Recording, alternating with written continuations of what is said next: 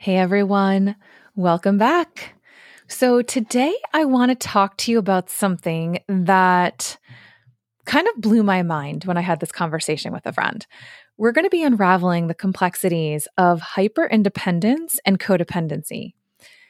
So I was having this conversation with a friend where I was explaining that I coach women who are ready to break free from codependency and recover from narcissistic abuse.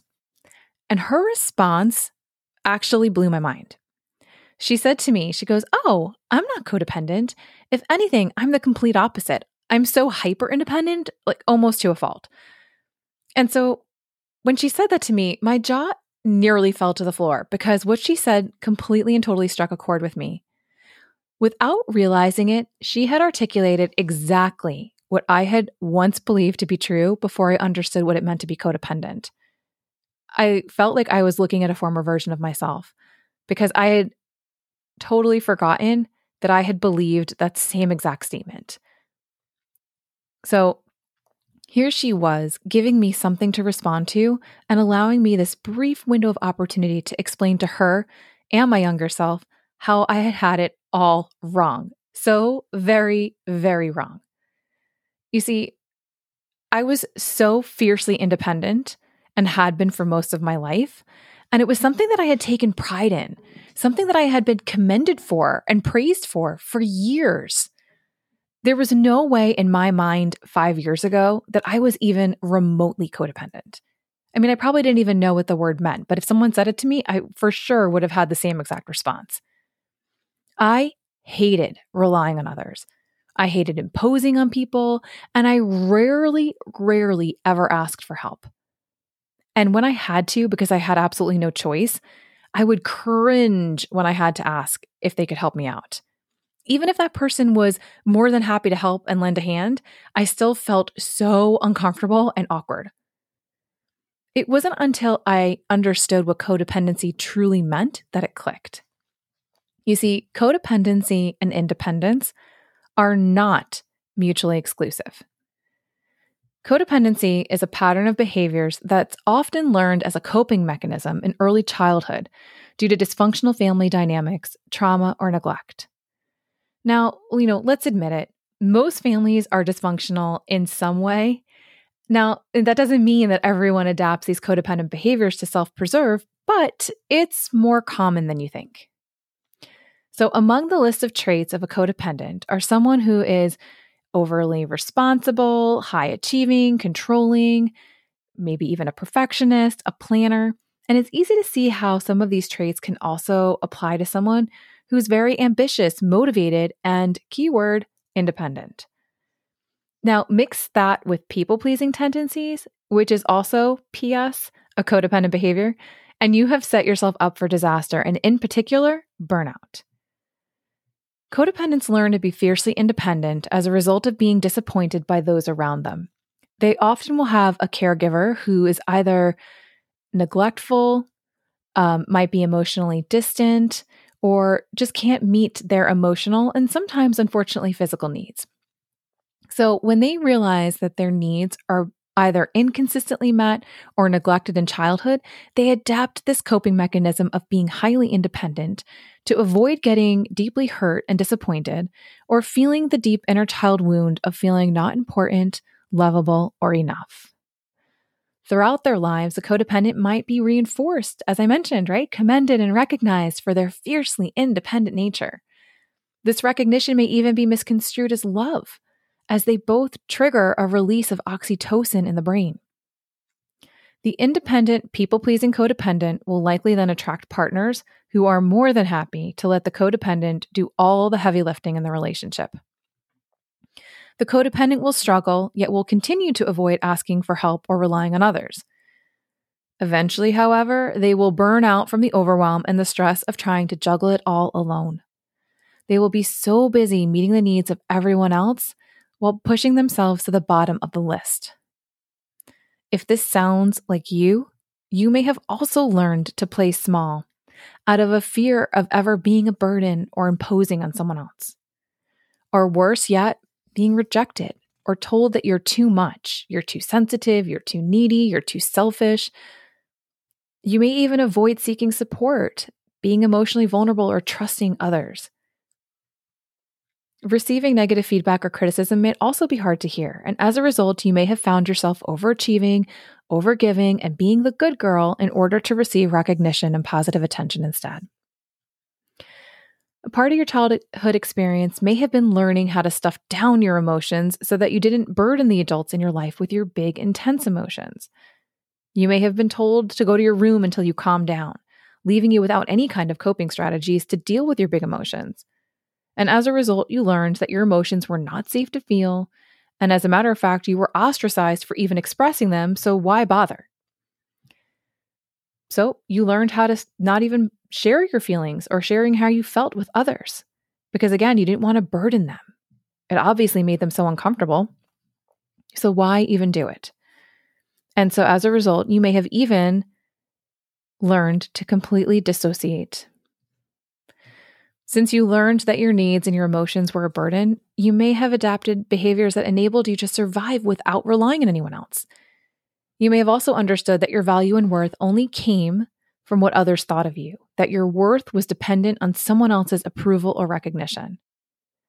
So now I want to quickly outline some of the traits of someone who's highly independent so that we can have a slightly deeper discussion, okay? So some of the traits include being overly self-reliant. Independent individuals are capable of making decisions and taking actions on their own, right? They have confidence in their abilities and they're comfortable relying on themselves for guidance and support. Highly independent people are also going to be autonomous, right? They value their freedom and their independence, both in their thoughts and their actions. They have a strong sense of personal agency and prefer to have control over their own lives. They're also very strong, right? They possess an inner resilience and resourcefulness, and they're able to navigate challenges and setbacks without relying heavily on others for support. Highly independent people usually appear very confident. They have a very strong belief in their own abilities and judgment, and they trust themselves to make sound decisions and are not easily swayed by other people's opinions or external pressures. They may also be very good at setting boundaries and asserting their needs and setting limits.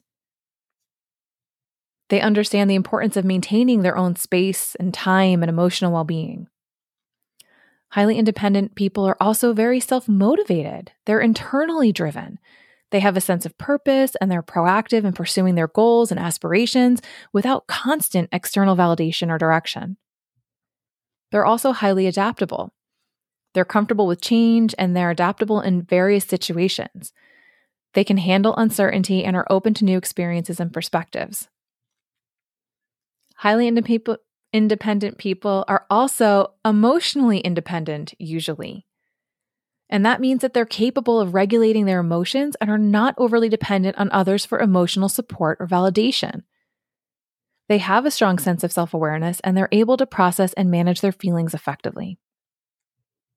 Highly independent people are also really good at making decisions, right? They have strong decision-making skills.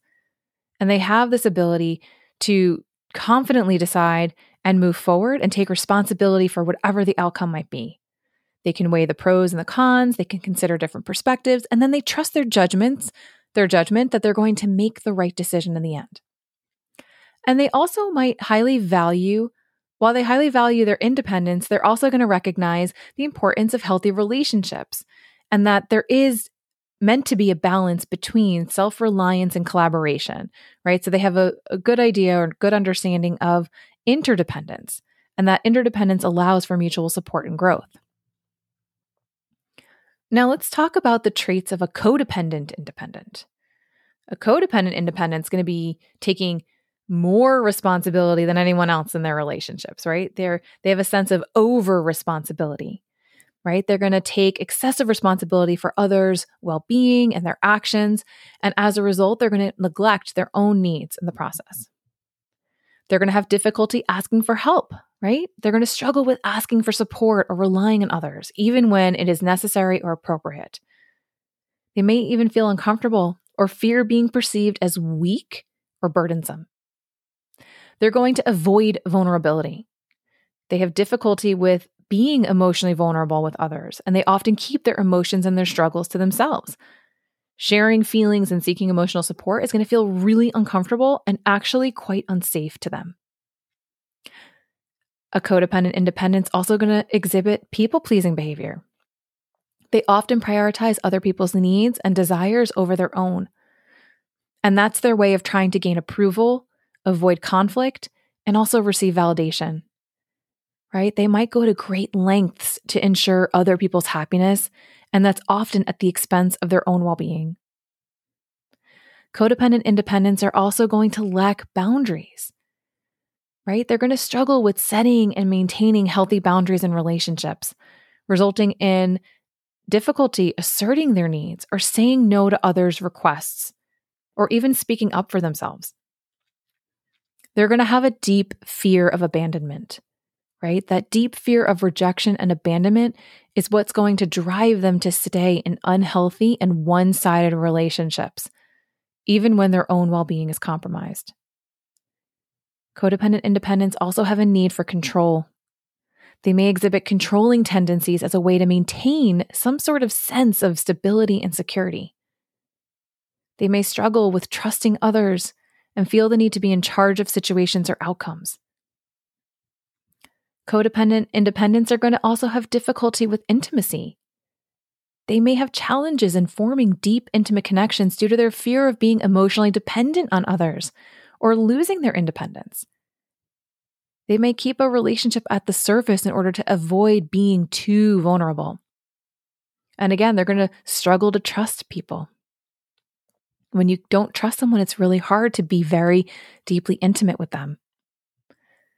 Codependent independents are also going to have a strong self-reliance, meaning that they pride themselves on their independence and self-reliance, right? And they rely heavily on their own capabilities and resources.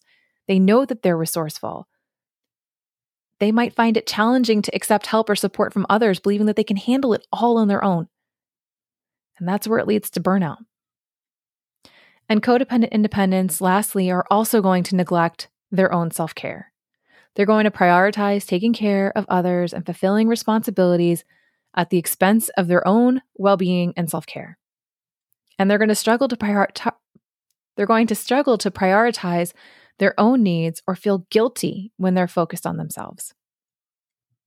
Now, it's important to remember that these traits that I just laid out for you for the highly fiercely independent and the codependent independent, they're going to manifest in varying degrees in different people, right? So not every codependent independent is going to exhibit all of these signs, and not every fiercely independent person is going to exhibit all of the signs that I laid out before. And the intensity obviously can also vary. But I'm hoping that I've clearly laid out for you a better understanding of how it's possible to actually be codependent and independent at the same time, right? This realization that codependency and independence are not mutually exclusive can be profoundly eye-opening, right? Many individuals like myself and even my friend have mistakenly believed for so long that being fiercely independent meant that we couldn't possibly be codependent. However, codependent behaviors can coexist with independence, leading to burnout, difficulty seeking support, playing small out of a fear of being a burden, and it also can dramatically impact the depth of the connections that you create with others. As I mentioned, codependency stems from childhood experiences of dysfunctional family dynamics, trauma, or neglect, so do not blame yourself. This coping mechanism of becoming fiercely independent arose from a deep need to protect yourself from disappointment and neglect. In this process, you may have suppressed your emotions and have had a hard time maybe expressing or processing your feelings. The recognition and validation you may have received for being independent, possibly maybe you were even praised as a child for being mature beyond your years, that may have been misconstrued as love when you received that compliment, that praise, that validation, that recognition.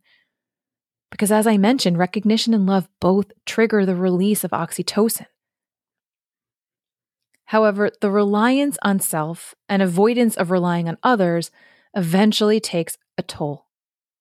It leads to burnout, and it leads to an inability to ask for help when you are struggling the most. Overcoming codependency and embracing a healthier balance between independence and interdependence requires acknowledging and healing the underlying wounds and beliefs.